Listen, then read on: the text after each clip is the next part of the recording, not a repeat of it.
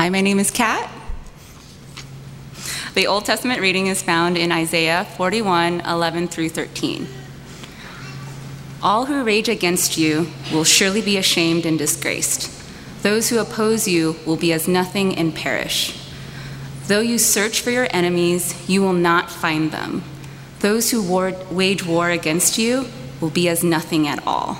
For I am the Lord your God, who takes hold of your right hand and says to you, do not fear, I will help you. The word of the Lord. Hi, my name is Randy Lynn, and the New Testament reading is found in Philippians 4:6 through 7. Do not be anxious about anything, but in every situation, by prayer and petition, with thanksgiving, present your requests to God. And the peace of God, which transcends all understanding, will guard your hearts and your minds in Christ Jesus. The word of the Lord.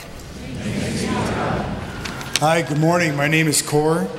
Thank you for standing for the gospel reading found in Matthew 6:25 through 34.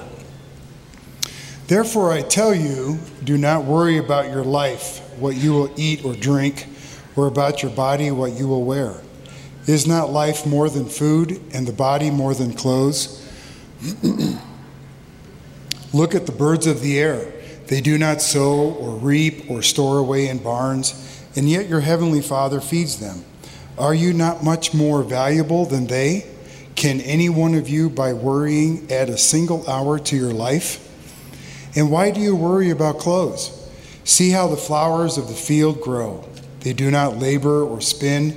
Yet I tell you that not even Solomon in all his splendor was dressed like one of these. If that is how God clothes the grass of the field, which is here today and tomorrow is thrown into the fire, will he not much more clothe you, you of little faith? So do not worry, saying, what shall we eat? Or what shall we drink? Or what shall we wear? For the pagans run after all these things, and your heavenly Father knows that you need them. But seek first his kingdom and his righteousness, and all these things will be given to you as well. Therefore do not worry about tomorrow, for tomorrow will worry about itself. Each day has enough trouble of its own. The gospel of the Lord. Praise be to our Lord Christ. Let's remain standing as we pray. Almighty God, we thank you for your goodness to us. We thank you for your word to us today. We ask by your Holy Spirit that you would breathe into our spirits today, into our hearts today, God. Make us come alive to you. Conform us to the image of your Son. We pray these things in the name of the Father and of the Son and of the Holy Spirit. And everyone said, amen. You may be seated. Well, good morning, everybody. It's great to see you on this wonderful November day. We have been in a series through the book of Philippians called Complete Joy, and one of the themes from the very beginning of this letter to the end is Paul talking about his friendships and talking about his deep companions and partners in ministry and them being a rich and consistent source of joy for him. And so it's it's absolutely appropriate and perfect this morning that I get to introduce you to one of my deepest, closest, and oldest friends. Oldest because he is also a little bit older than me. And his name is Pastor Aaron Stern. Now, before you break into raucous applause, which you absolutely should do, I just want to tell you a little bit about Aaron. He grew up in Colorado Springs, went away to Oral Roberts University. We kind of knew each other there, but he was, again, ahead of me by a few years. But we both moved out to Colorado Springs together in the summer of 2000, both to come on staff at New Life Church during a hiring freeze. And, yeah, wait for it. There it is. Okay. And shortly into that year, that fall, Aaron began to take over a college ministry at New Life called The Mill. Anyone here who used to go to The Mill? Okay, there you go. I love that. And Aaron was like, I need a worship leader. So he came and found me, the apprentice that I was to the worship pastor. And he said, Glenn, come on, help me lead worship. Would you lead worship for me and help me lead this college ministry? And so we began together, led the first two small groups that were part of The Mill, and then watched under his leadership, watched The Mill just explode and thrive. And then in late 2011, God began to call Aaron and his wife, Jossie, and their 4 boys to plant a church in Fort Collins, Colorado. Now, they started in February of 2012. And here we are 7.5 years later. They have about 2,000 people coming every Sunday, lots and lots of students and young people getting saved. It's a remarkable work, the 2 campuses. But Aaron and I have stayed in close relationship over the years, and I've never had him speak at New Life Downtown. And so this is the much anticipated, long-awaited arrival of one of my dearest friends. Please welcome Pastor Aaron Stern.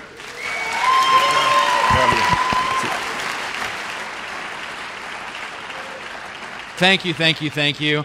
So great to be here. And I just got to say this about Glenn, that not only have we been really, really close friends and so grateful for the longevity and faithfulness of our friendship, but I respect him so deeply as a pastor. And if you don't know this already, you have an incredible pastor here at New Life Downtown. I mean, unbelievable. And if you're maybe new here today and you're trying to decide, is this our church home? Can I just make that process really short? Because if I lived in Colorado Springs, I would come here because of Glenn's leadership, his pastoral wisdom, and the ways in which he leads not only this church, but also his family and his own life. And so I'm so grateful for you, and so thank you for having me here today. So as Glenn mentioned, we moved to Fort Collins in late 2011 to launch Mill City Church in early 2012. And so this scripture that was read just a little bit ago in Philippians chapter 4, do not be anxious about anything, I love that passage of scripture, always have. And I've not necessarily been the worrying type. I kind of love adventure, love doing things. Glenn's the worrying type, really, actually. If there was a snow in the forecast, Glenn would ask me to come and pick him up and drive him somewhere because he was a little worried about the roads. And so I'm not the worrying type. But I found myself in 2011 and 2012 not anxious about nothing. I was anxious about everything. And it was one of those things that I did not think myself into the pit. I woke up one day in the pit. And I found myself waking up just about every morning, 3, 4, 5 o'clock in the morning, didn't matter really what time I went to bed. I would wake up, and I thought at first, certainly it's just the fact that we've got a church that we're trying to launch. There's a lot going on, a lot to keep track of. So I thought I just need to put a little pad of paper next to my bed, and I'll write down the little things just to get them out of my brain, and then I can go back to sleep. And it did not work. And I found myself knowing that God led us, the process of God leading us from Colorado Springs, from New Life Church, from a place that I loved, and moving away from close friends and family was absolutely Spirit-led. We knew that God was leading us. And here I found myself following God and anxious about everything. Which I thought, I made a mistake. We chose the wrong city. Where did I miss this? What was going on? And I found myself in an unfamiliar territory. And certainly, at first, things, and throughout the years, things have looked very successful. Things have gone well.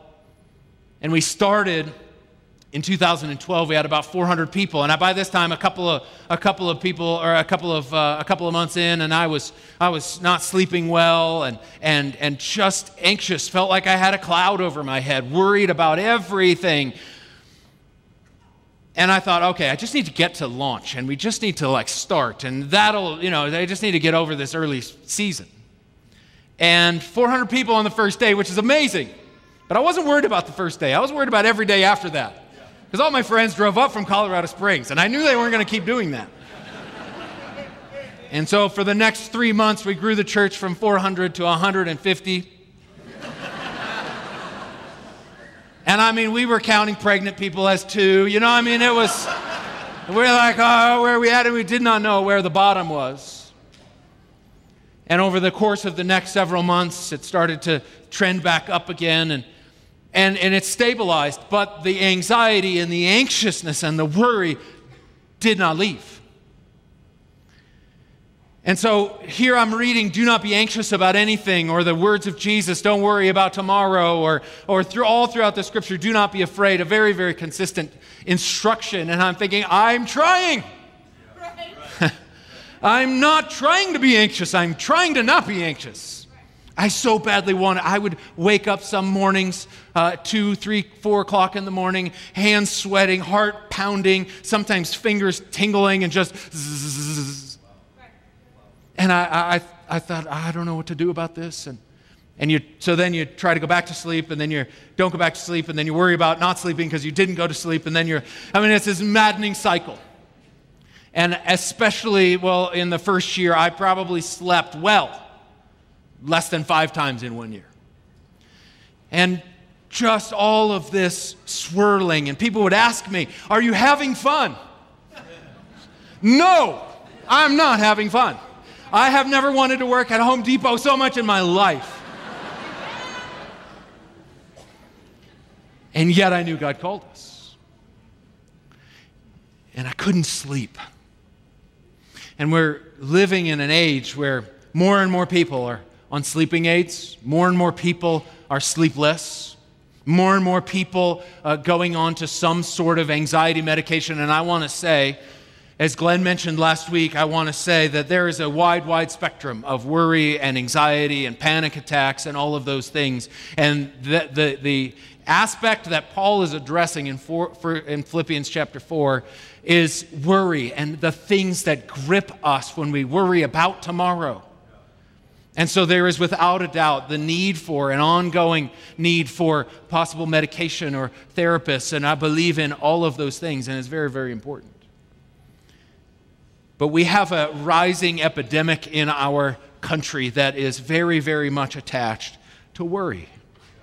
And so here I'm thinking to myself, I love God. I don't want to be anxious. So God, how do I not be anxious? And so I was diving into Philippians 4 here and like, okay, God, what do you have for me here? I'm trying to think positively. And that's a good thing. But thinking positively was not helping me to get out from underneath this cloud. And so I just want to share a little bit of my journey over the past 7 to 8 years and what that has looked like, and maybe an aspect of this journey and the ways in which I experienced God's leading through this and the engagement of Philippians 4, 6, and 7 and other scriptures throughout the Bible have been so helpful for me, maybe will be helpful for you. Philippians 4, verse 6 in the Message says, don't fret or worry. Instead of worrying, pray. Let petitions and praises shape your worries into prayers, letting God know your concerns. I love that in this passage of Scripture, God doesn't say, what you're worrying about is so dumb. God validates the things that you are concerned about. He cares about and is aware of the things that are on your mind. But notice how when he says, don't be anxious about anything, he doesn't say, but think about everything. Or analyze everything. Or talk to all your friends about everything. Or post on social media the things that you are worried about. Or post a positive image of what you hope for on social media in order to deal with this. Or go get another glass of wine. Or binge on Netflix. Or that is not what he says. Don't be anxious about anything but numb everything. Don't be anxious about everything but escape from everything. No, he says pray about everything.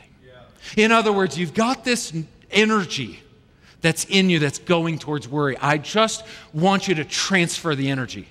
I want you to transfer the energy to prayer. Offer it to God. And so I thought, okay, God, I've been talking to everybody. I've been talking to myself, and I've been talking to my wife, and I've been talking, and I've been thinking, and I'm trying to analyze, and I'm trying to take this tip and that technique. But God, I need to offer this in a greater way to you. So I'm going to transfer my energy to prayer.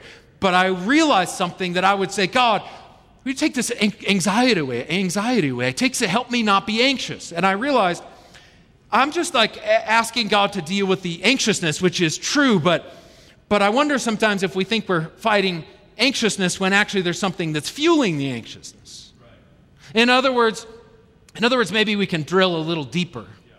That anxiousness is is a symptom of something deeper going on underneath. In other words, why am I anxious? What am I anxious about? For me, I was anxious about failure. I was anxious about my reputation. What are people going to think if I don't do well?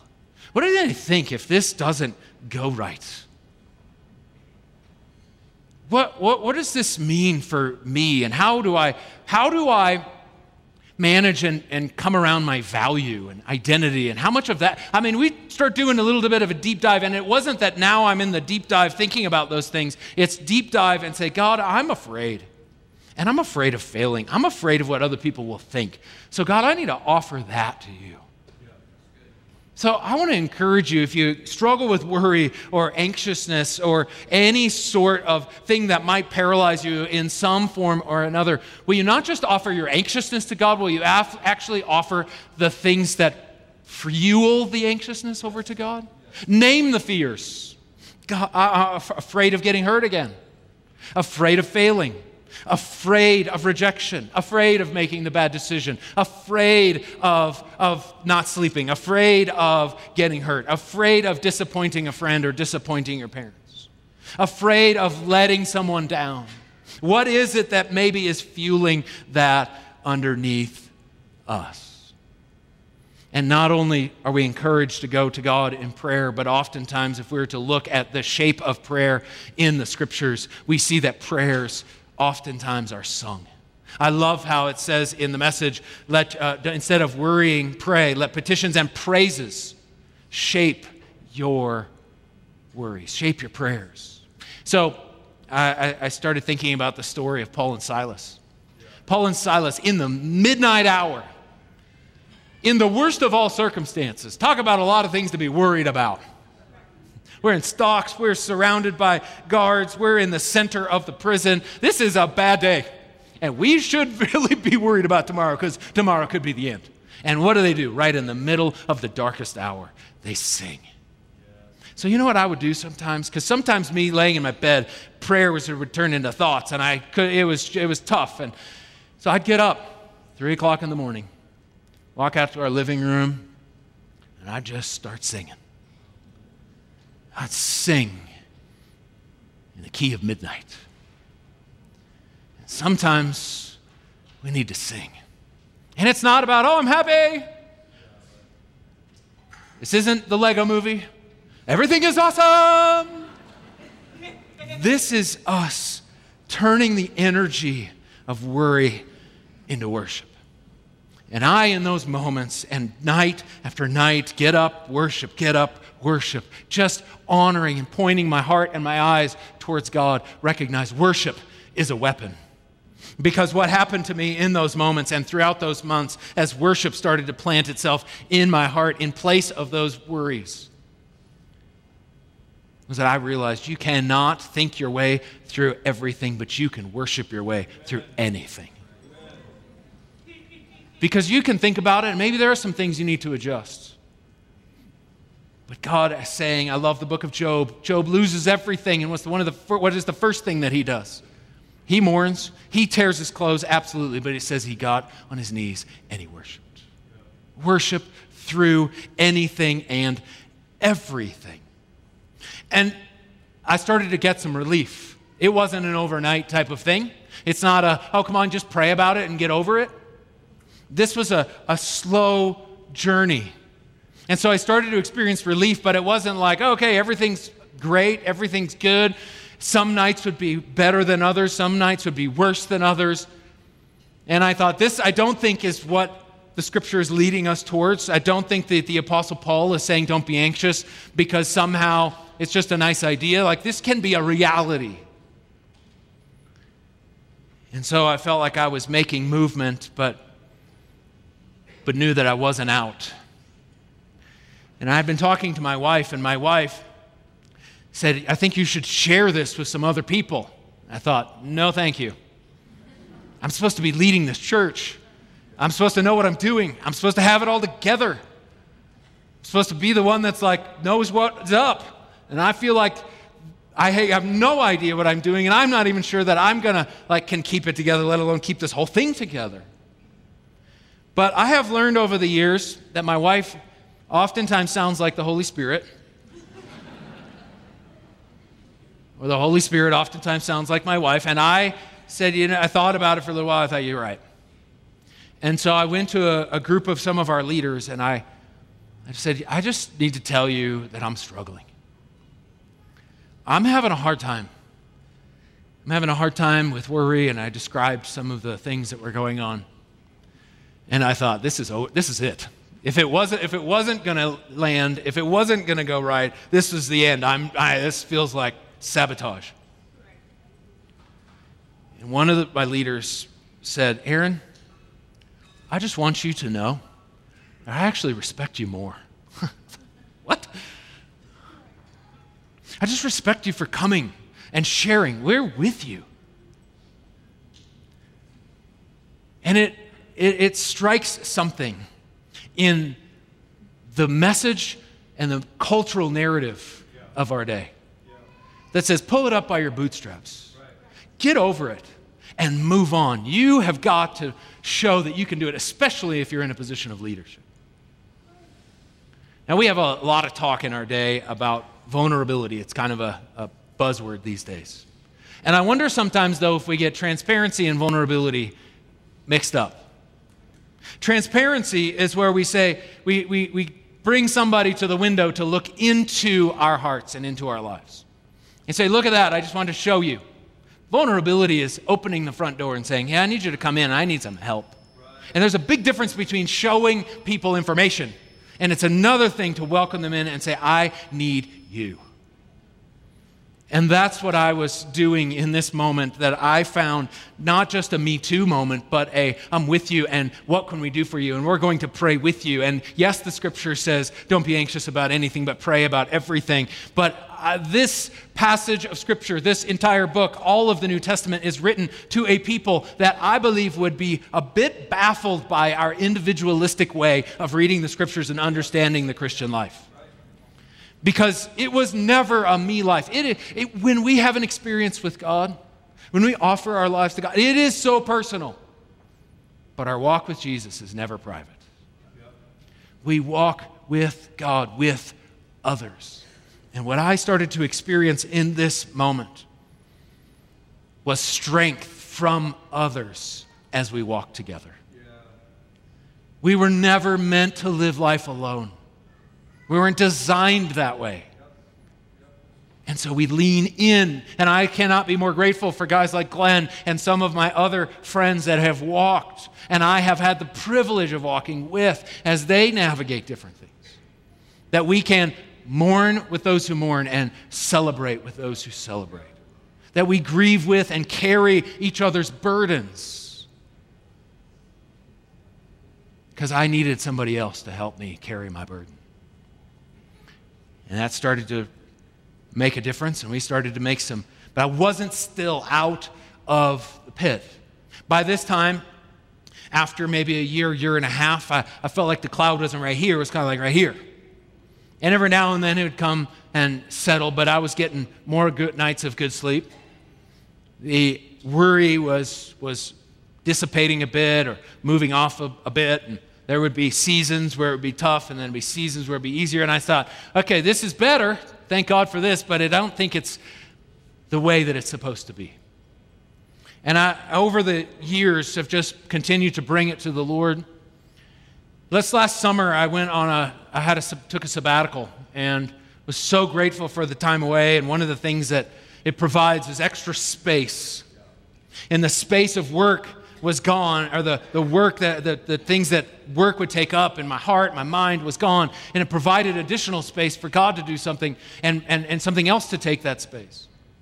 One of the things that I would do every morning is I would sit in this little gray chair in our living room, and I'd read my Bible, and I didn't have an appointment to get to. It was just amazing to have this space with God. And I would sit and meditate on this one passage of Scripture, and it's found in Mark chapter 1, verse 9 through 11. It says, "At that time Jesus came from Nazareth in Galilee and was baptized by John in the Jordan," beginning of Jesus' ministry. Just as Jesus was coming up out of the water, he saw heaven being torn open and the Spirit descending on him like a dove. and a voice came from heaven. You are my son whom I love. With you I am well pleased. And I started to meditate on that particular passage of Scripture. Now, I think oftentimes when we read the Scripture, especially if you're familiar with the Scripture, we read Scriptures like that and others a bit just like, okay, this is my son in whom I love. I'm well pleased. Great. I don't think it was like that, or it's a little robotic. This is my son. Love him. Well pleased. I think that more it was like a dad who says, my boy. Oh, I love him. Oh, I'm so proud of you. I think there was this I think heaven burst open because God's heart of love and delight for his son burst open the clouds. And I thought, okay, I need to meditate on that. Because the scripture in Philippians 4, verse 6, says, bring your requests and your concerns to God. Well, who's God? Is he like this just automaton? Is he? No, he's a father.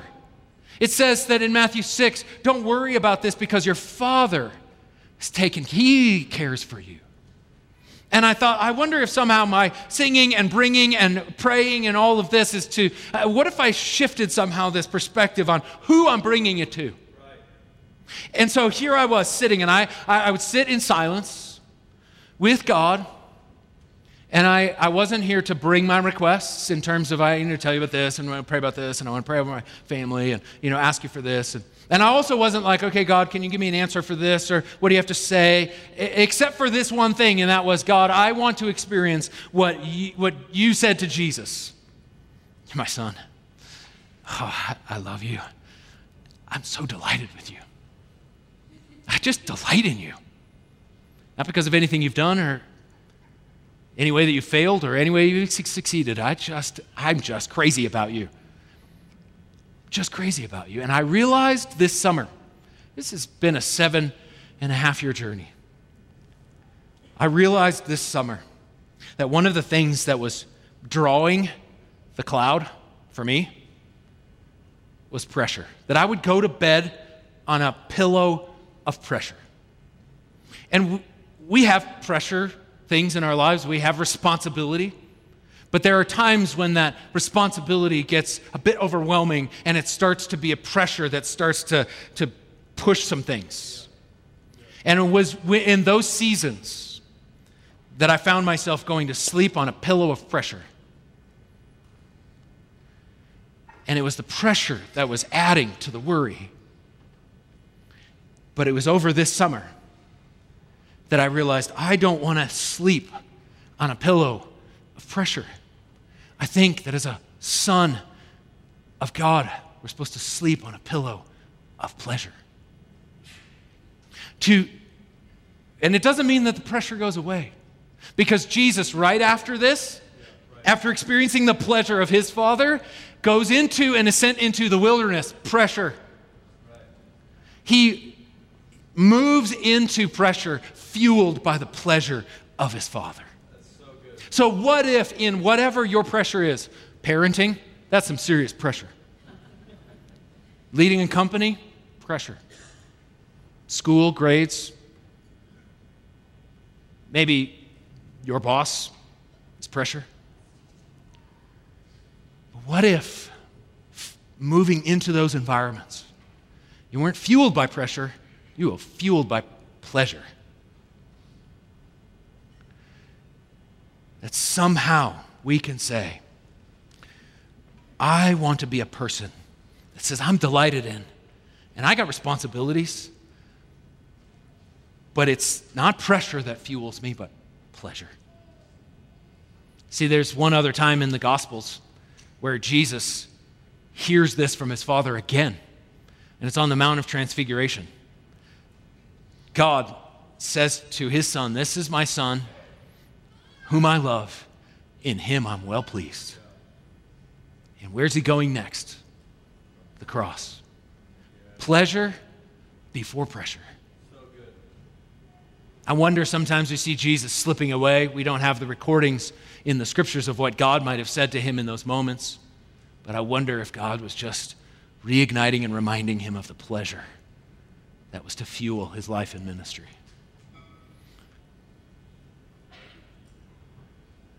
I started to not only, and this is the thing, I've always known this here. God loves me. But what started to happen in me over the summer was that I started to know it here. Now, I have 4 boys, Parker, Cohen, Brooks, and Smith, and Associates. It's a law firm. We're working towards where we're going. And anyway, I have one boy in particular that provides lots and lots of opportunities for instruction. And it's pretty constant. From the moment he walks in, he's not putting his backpack where he's supposed to, and he's leaving his shoes in the middle of the hallway, and at the dinner table opening, chewing with his mouth open, and he's doing this, and he's aggravating his brothers, and he's doing that, and he's talking this way. And I realized as I was trying to experience the delight of God that in this moment I'm thinking, how am I fueling my son? And so after this summer, after experiencing and walking through this myself, which, by the way, the cloud starts to move. And I started saying, I'm going to meet my son with pleasure, not pressure. And there was tension in our relationship. Troubling as a parent when you feel like you're at odds on a very, very regular basis with your child. And I started to meet him with, it is so good to see you. As I overlook 4 things that I would like to correct. It is so good to see you. How are you? I've missed you today. Oh, good to see you. Give him a hug. All of this. And we'll get to those things. It doesn't mean that we don't have instruction. But did you know that in the last 2 months, our relationship has been transformed? There's an enjoyment of one another. And do you know that the number of things that need instructing have actually gone down? Not because somehow I got better at instructing. I think it's because he got fueled by pleasure. I want to do this. Yes.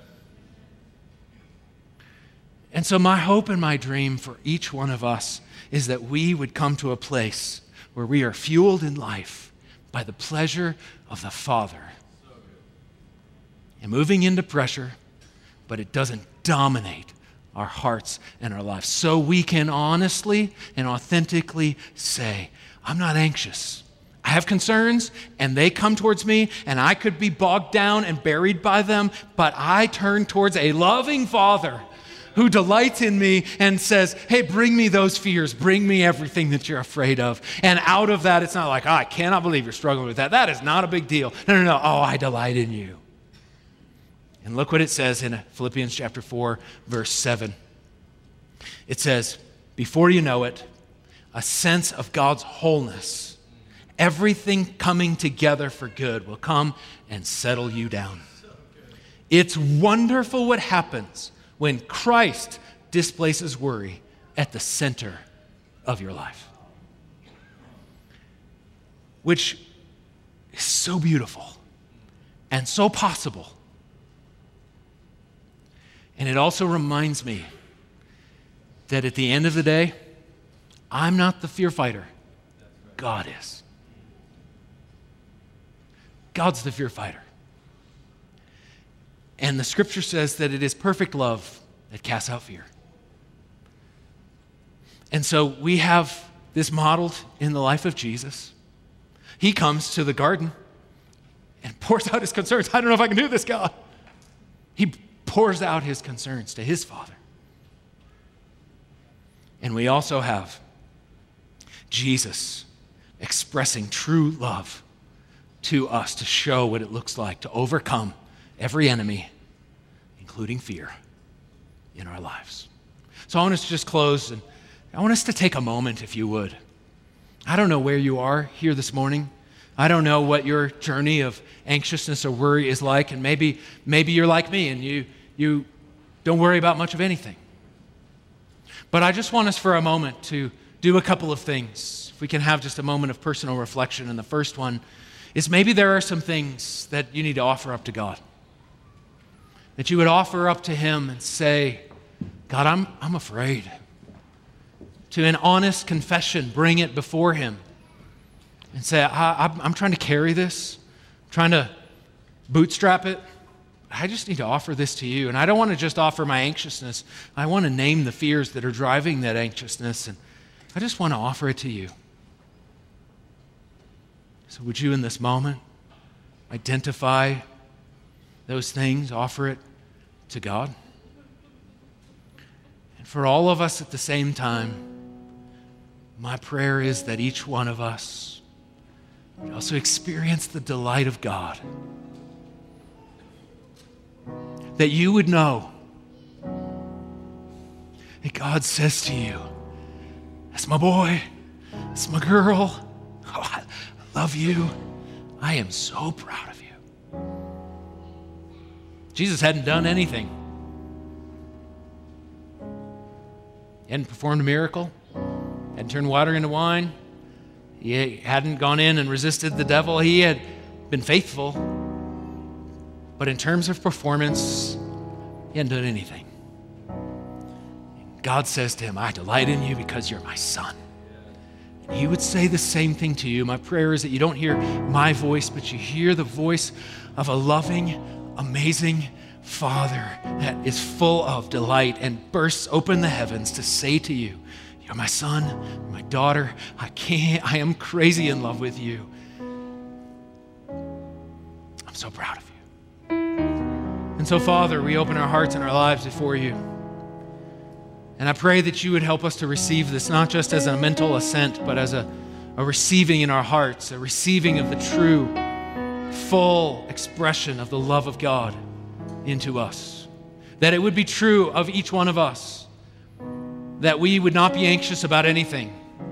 We would instead pray about everything, offering everything that we have to you, a loving Father who brings our delight, that we might be people who lead not from places of pressure, but that we might be motivated and fueled by the pleasure of a loving Father. This we pray in the powerful, death-defeating, fear-dispersing name of Jesus. And everybody said, amen. And let's thank God for that word.